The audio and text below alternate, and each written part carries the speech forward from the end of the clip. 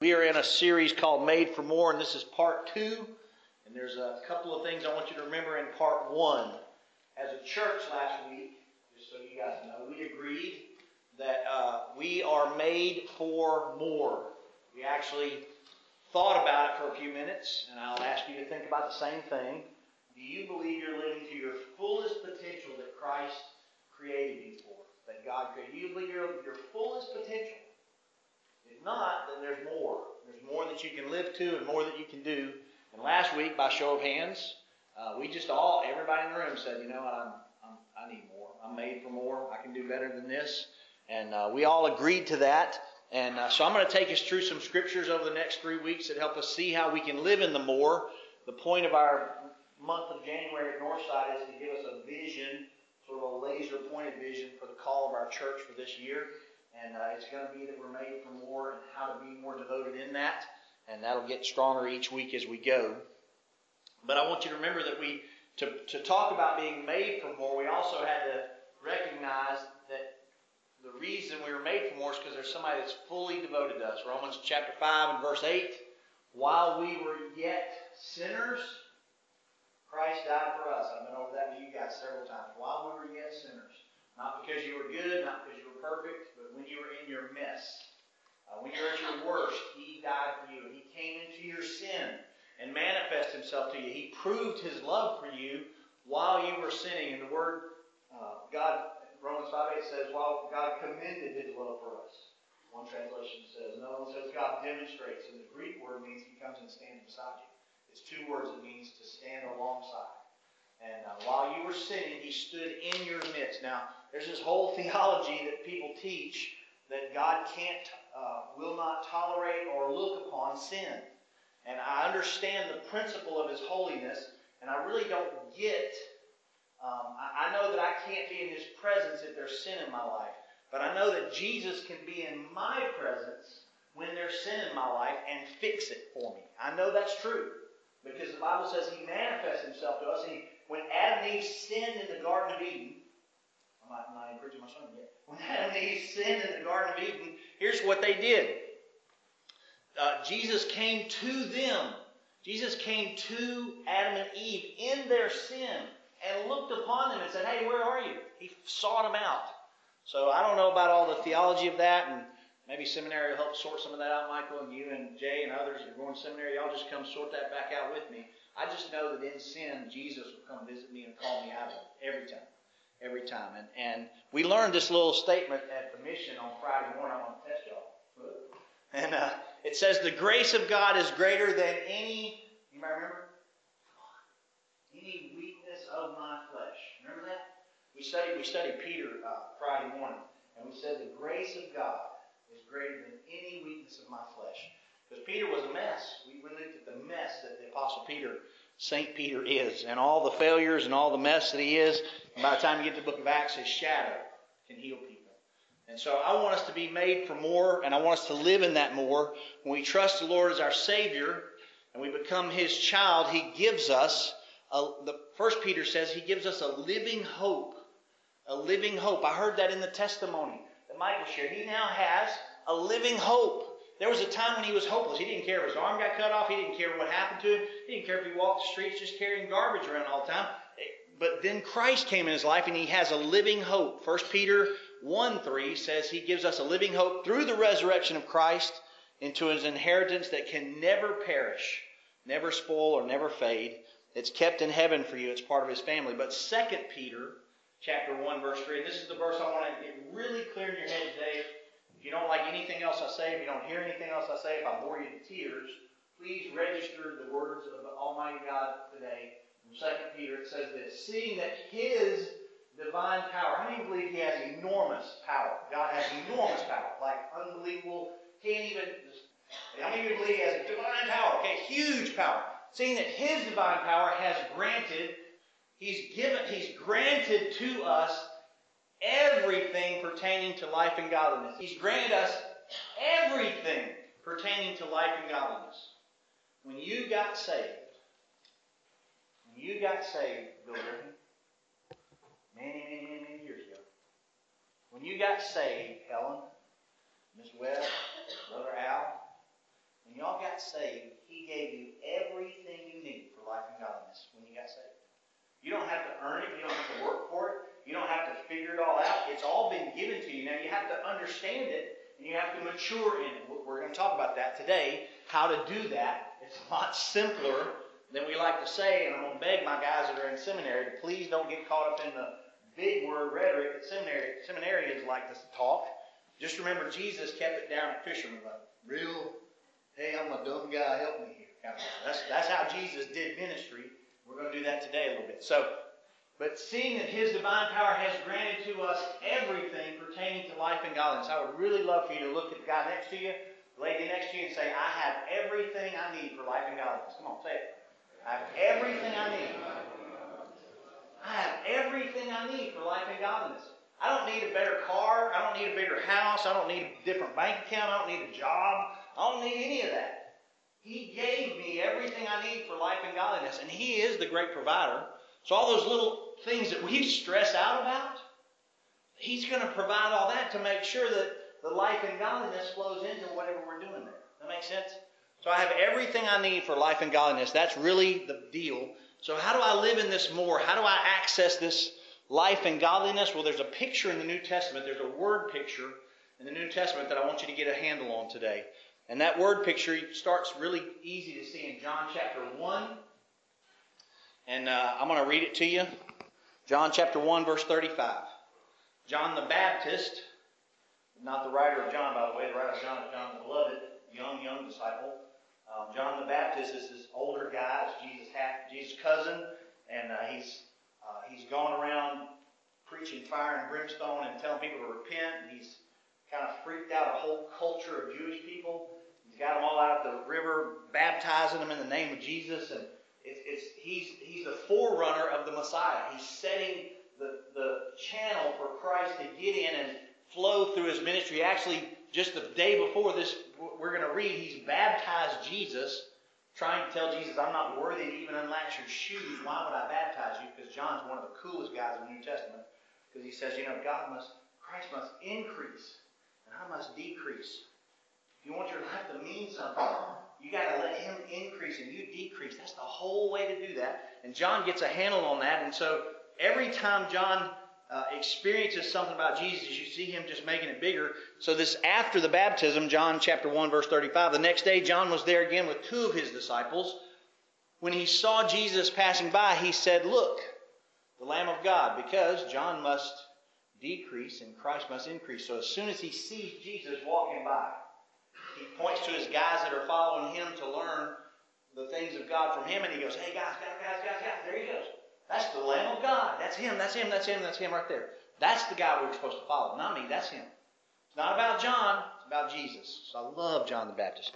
Look, the Lamb of God. When the disciples heard him say this, they followed. If you mark things in your Bible, I would mark that word. They followed Jesus. Turning around, Jesus saw them following him, and he said, you gotta love this moment where he just turns around and goes, what do you want? What are you guys doing? What do you want? And they said, Rabbi, where are you staying? So they asked this really stupid question, like, where are you going? Where are you staying? And then Jesus takes that chance. These two goobers, that's my name for them, Goober 1, Goober 2, disciples, it's us. He takes this chance and he says, come and see. That's the invitation right there. Come and see. It means follow me. Come on, follow me. And come and see, come and you will see. So they went and they saw where he was staying. They spent that day with him, and it was about the 10th hour. Andrew, Simon Peter's brother, one of the two who had heard what John had said and who had followed, circle that word, followed Jesus. The first thing Andrew did was to go find his brother Simon and tell him, we have found the Messiah, that is the Christ. Sounds like the t-shirts we made at camp a few years ago. Ask me about Andrew. If you see somebody wearing one of our camp t-shirts that says, ask me about Andrew, they're supposed to say, Andrew is one of the first people to tell somebody else about Jesus. Has anybody else told you about Jesus? It's a great witnessing t-shirt. Verse 42, he brought him to Jesus, brought his brother Jesus. Jesus looked at him and said, you are Simon, son of John. You will now be called Cephas, the guy we studied yesterday, which is translated Peter. The next day, Jesus decided to leave for Galilee. Finding Philip, he said to him, circle these words, follow me. Philip, Andrew, and Peter were from the town of Bethsaida. And Philip found Nathanael and told him, "We have found the one Moses wrote about in the law, whom the prophets also wrote, Jesus of Nazareth, the son of Joseph." And of course, then you get this great line, "Nazareth, can anything good come from Nazareth?" Yes, as a matter of fact, Jesus Christ did. Nathanael asked, and so Philip uses Jesus' words. He goes, "Come and see. Come and see." And it all boils down to this.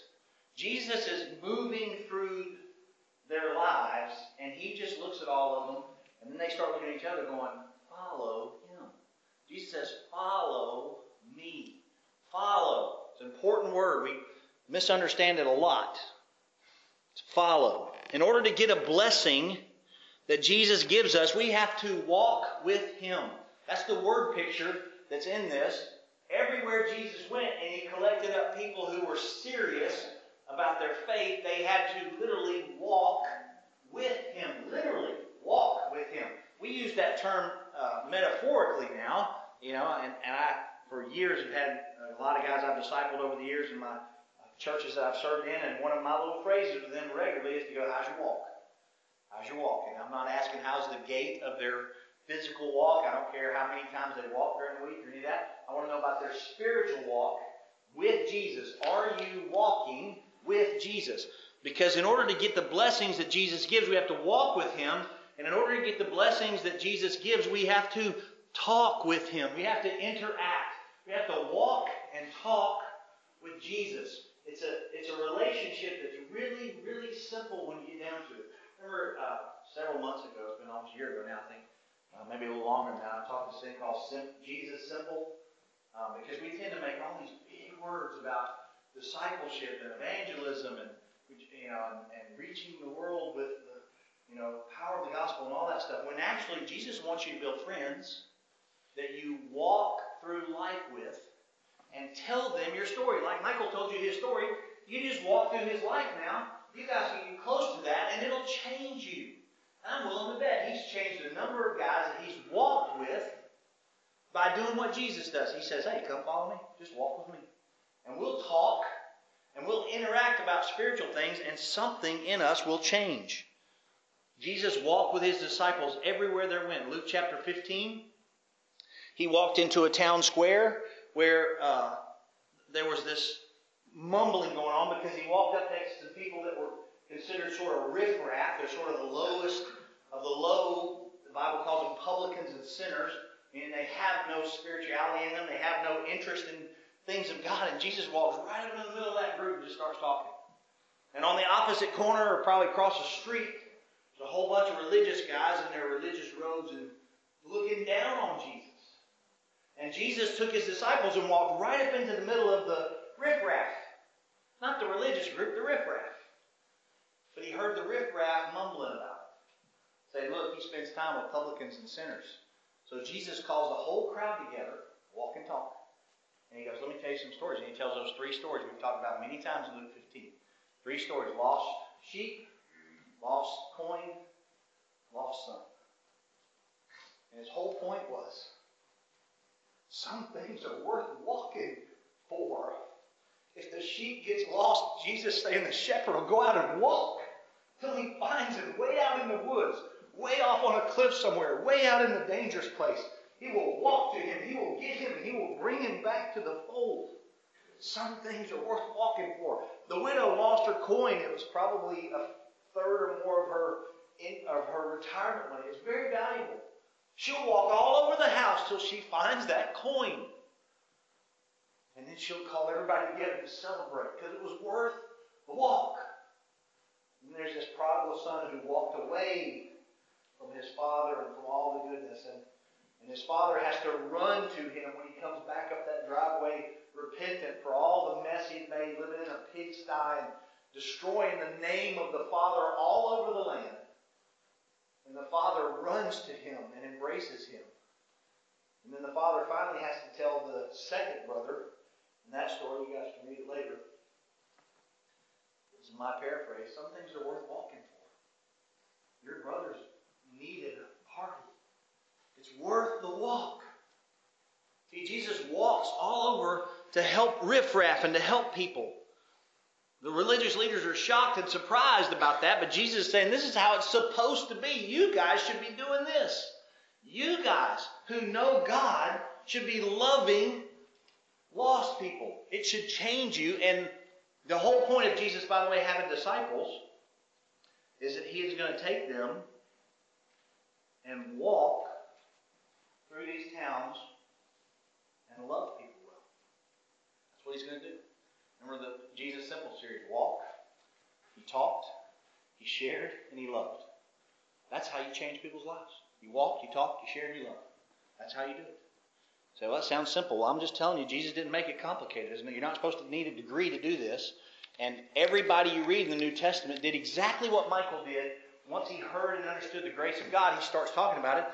The crazy man at the Gadarean tombs that was released from his multiple demons, thousands of demons that inhabited him. He didn't even have an identity. When Jesus released him, the very first thing Jesus wanted him to do was go tell somebody else. The immoral, bigoted woman in John chapter 4, the woman at the Samaritan woman at the well, she doesn't have a Bible college degree, but you know what she did when it got clear in her head who Jesus was, what He did for her? He's the Messiah. She went and told everybody and brought them back so they could hear. You don't have to have a degree in anything to walk, talk, and share. You just got to know what you're sharing and know what just happened to you. That's the deal. So come and see is a very big part of that, and learning how to walk with Him. And Jesus makes that real clear. Jesus loved to tell stories when they were walking along together. He tells stories to help each other figure out God and figure out themselves. He listened to other people's stories, and then He would inject the truth. When He was asked about the greatest commandment, He told the story of a robber who was traveling along and was robbed, and somebody rescued him called the Good Samaritan.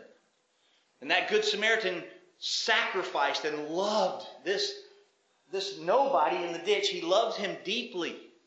And Jesus says that's the greatest commandment right there. Living love out for somebody that's down and broken and hurting. That's the greatest commandment. That's what it looks like. When Jesus sensed the insensitivity of religious-minded people and the irreligious people of the day, He told the stories like the lost sheep and the lost coin.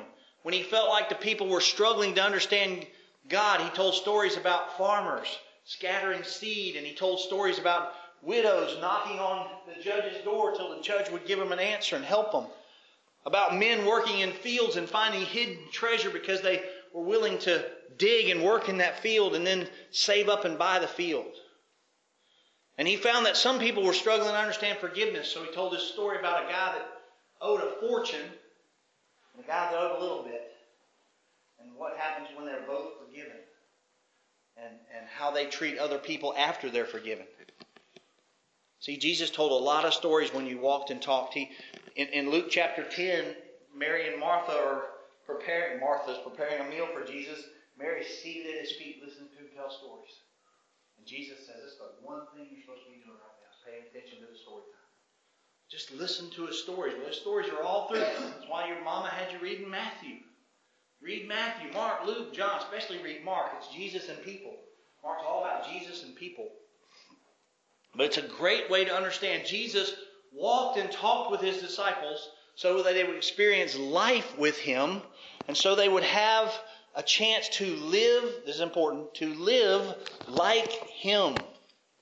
Their job was to live like Jesus. Not just listen, not just take notes. We're really good at taking notes. Man, we can take a lot of notes. And we can fill up a bookcase full of books with good information and truth in it. Right? I know just where to go get a book to help you with whatever you got going. You know what Jesus did? He just said, let's walk and talk about that. Let's live our lives out together, and we'll work through this together to experience more that God has for you. You have to walk with Jesus. So here's my question I ask a lot of guys I know from all my years of raising up kids in youth groups and college groups. How is your walk?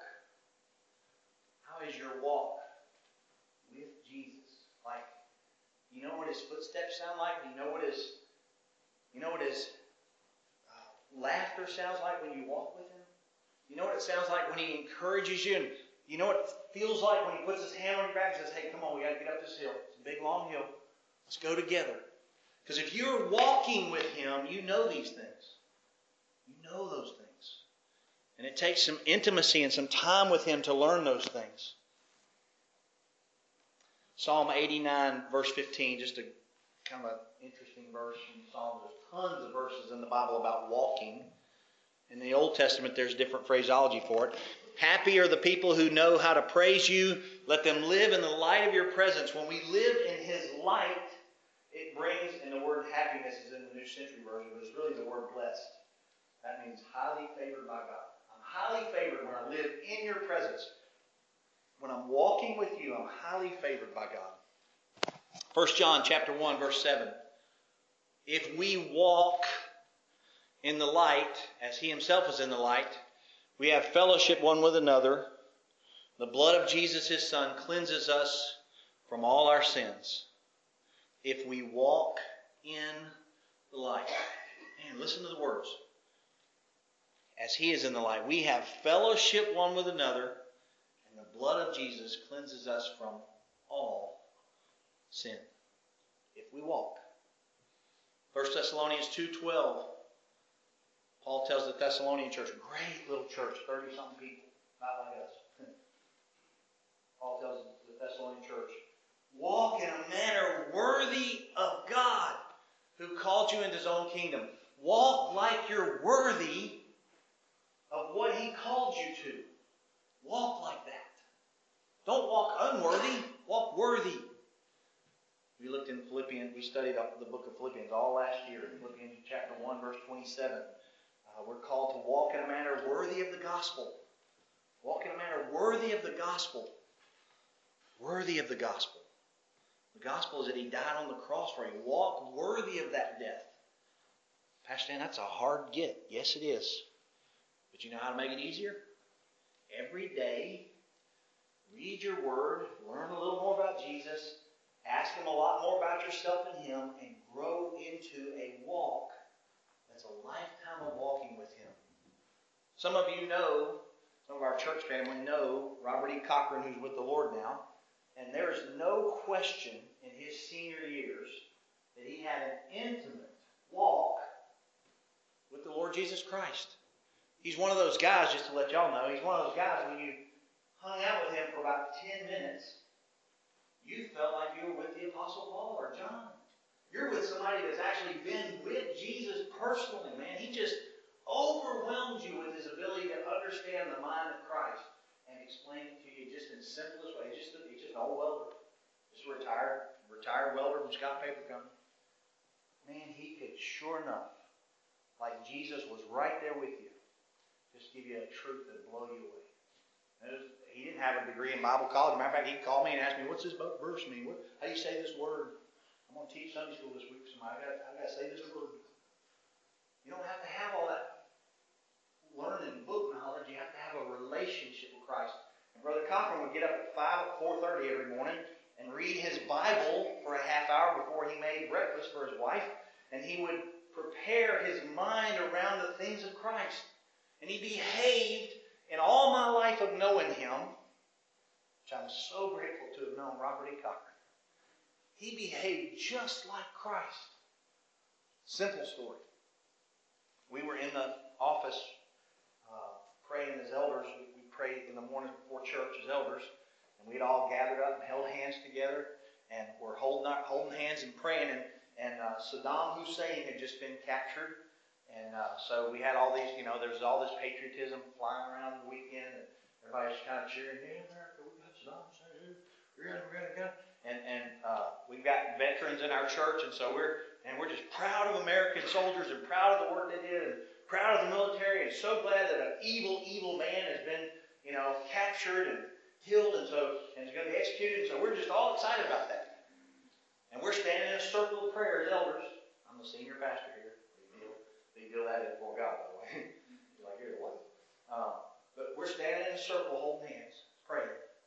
And everybody prayed, Lord, thank you so much for getting this evil man off the, grid and letting our soldiers be safe and getting him and protecting other countries and ourselves from him and all the evil he's done. And then it gets to Robert E. And we've all prayed. Robert E. says, Lord, I know he's going to be executed soon.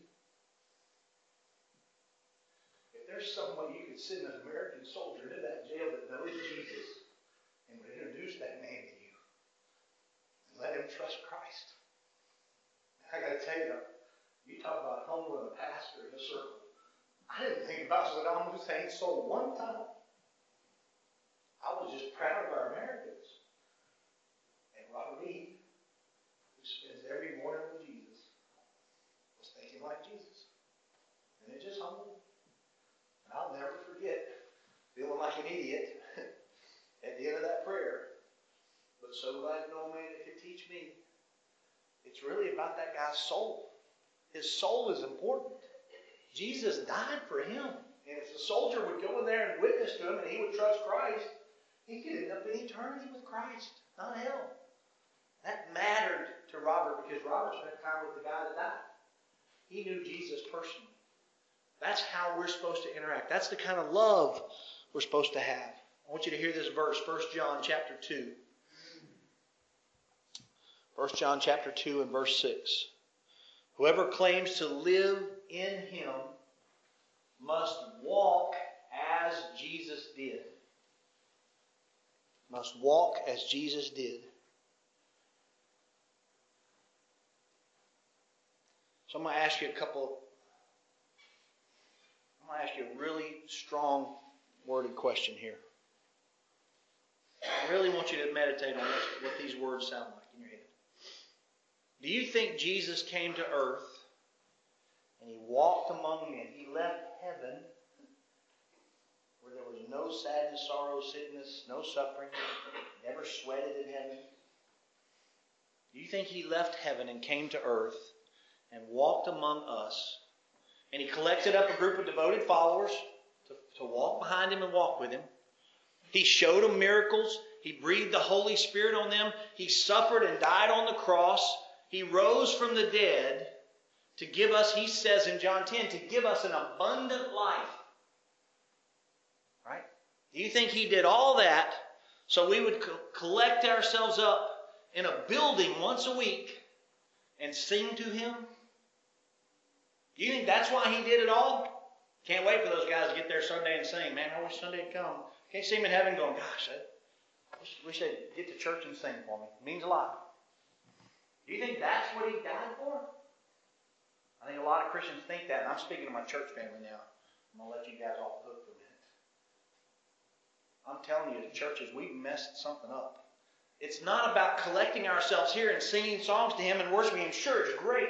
Corporate worship is awesome. And I lost my mind a couple times back there. I lost my chords. All my band went ahead and did it.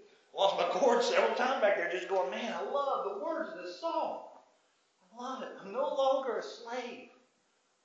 I'm a child. I get caught up in corporate worship, but he did not die so we would just collect ourselves up and sing to him and go home. That's not walking with him. That's not living like him. We're supposed to live like him and walk like he did, which means you got to get out and meet some people, riffraff. You got to help some people. You got to minister grace and love to people. The key is to spend time with Jesus and the Word and then translate that into what I'm supposed to do with it. Jesus had a hands-on ministry approach. Do you know that? He wanted you to figure out what he was doing, and then he finally took his disciples and says, hey, y'all been with me a couple months here. Let's go out and try that yourself now. He sent them out. Go into town. Come back and tell me how that goes. A couple of months. Some of us have been in church for 15, 20 years. Yet to go out. Still trying to learn. No. You can go now. You have a testimony. You have a story. You have faith. You can speak these words of blessing to other people, and you can encourage them. So am I loving others like Jesus loves me? My mom's last years of her life, sweet, godly woman, transformed, free, crazy young boys, me and my two brothers into young men that love Jesus. But my mom's last years of her life were spent in a nursing home. She had mini strokes for a while, and then she had big strokes, and then she had broken hips and all kinds of crazy things, and her life just got harder and harder to live. And when she finally passed away, the hardest days of my life, when she finally passed away, my older brother Lynn, who's with the Lord also now, my older brother Lynn asked me to do the funeral. I was like, there's no way Sappy me is going to be able to handle it. I cannot preach Mom's funeral. Can't do it. Just can't do it. Too soft-hearted. And so he said, well, if you'll write it, I'll do it.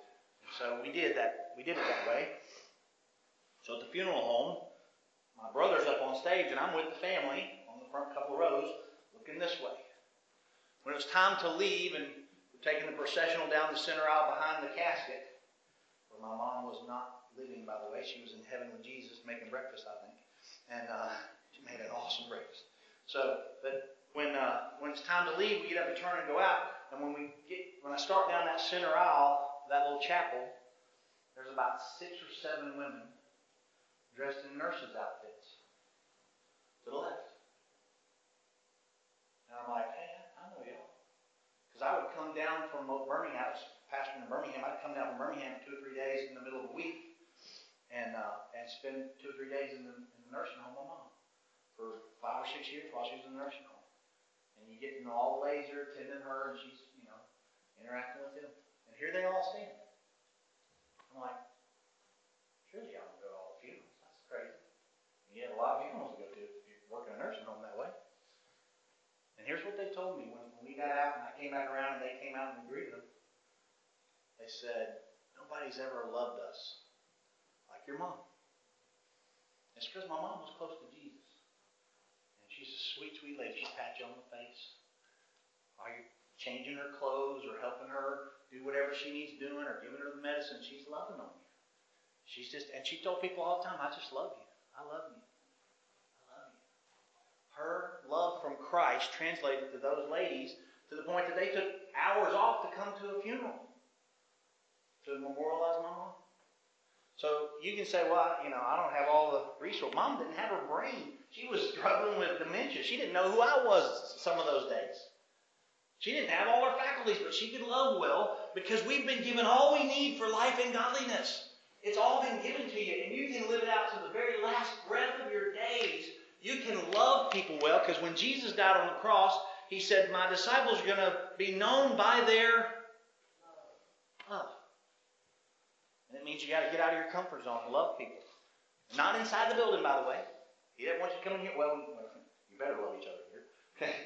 But it's not here. It's out. It's outside these walls where we're supposed to be translating that love. So listen, learn, and live. Those are the L's. Listen to Him, because I'm walking beside Him. I'm listening to what He's saying. He's teaching me while I'm walking, so I'm going to learn. But He doesn't just want me to know it in my head. He doesn't want you to know that you should love your neighbor. How many believe you're supposed to love your neighbor? Raise your hand. Okay, you've all learned it. You're good. No. Go do it. Do it is the whole point of Jesus. So I'm going to teach you how to live it out. So live that out. Let me give you some carry-outs this morning. This is kind of you go to the restaurant and you get some food and you got some leftovers. Here's some things you can take home with you to help you stay focused on this week. And I hope it'll challenge you. Just write down some notes about when you first chose to follow Christ. What that was like for you. What did you think about Jesus when that happened? How did that happen? And when you first get saved, most people, when they first get saved, they start quickly obeying. It's usually not hard there. It's later we start talking ourselves out of the obedience deal. We start trying to rationalize with Jesus. Well, let me explain to you how this works, Jesus. Kind of like when we're talking about Peter, Jesus goes, hey, I'm going to suffer and die. The Pharisees are going to kill me, and I'm going to have to go to I'm going to be killed and be buried and raised 3 days later. Peter goes, no, let's not do it that way. That's when Jesus goes, get behind me, Satan. Right? So what did you obey when you first get saved? How did you respond to Him? And then write down one verse each day this week. Pick out a verse that's an obedience verse. I know I should be obeying this. Pray without ceasing. Let your speech always be, Colossians 3, let your speech always be seasoned with grace.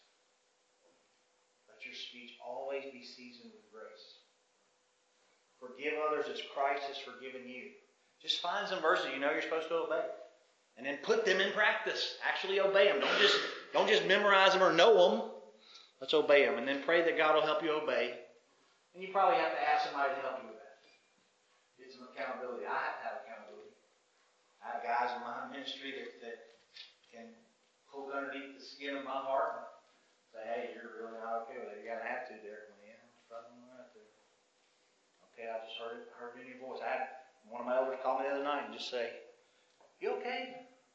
Yeah, I'm good. He goes, let me ask you a question. And he bores a little bit into something he and I talked about, and he heard this tone in me that was not healthy. It wasn't healthy. It was my sin nature wrestling with something that I was hurt by. And he goes, let's talk about that. And as I talked, I heard myself get animated and defensive and all kinds of stupid stuff. And he goes, you're listening, right? I'm like, yeah. I'm sorry. I'll work that out, me and God. But I appreciate him because his accountability brings me back to the place where I go, I need to repent of that. That's not healthy for me. Because I want to be obedient. I want to be a follower who looks at Jesus and goes, tell me what to do now. Just go do it.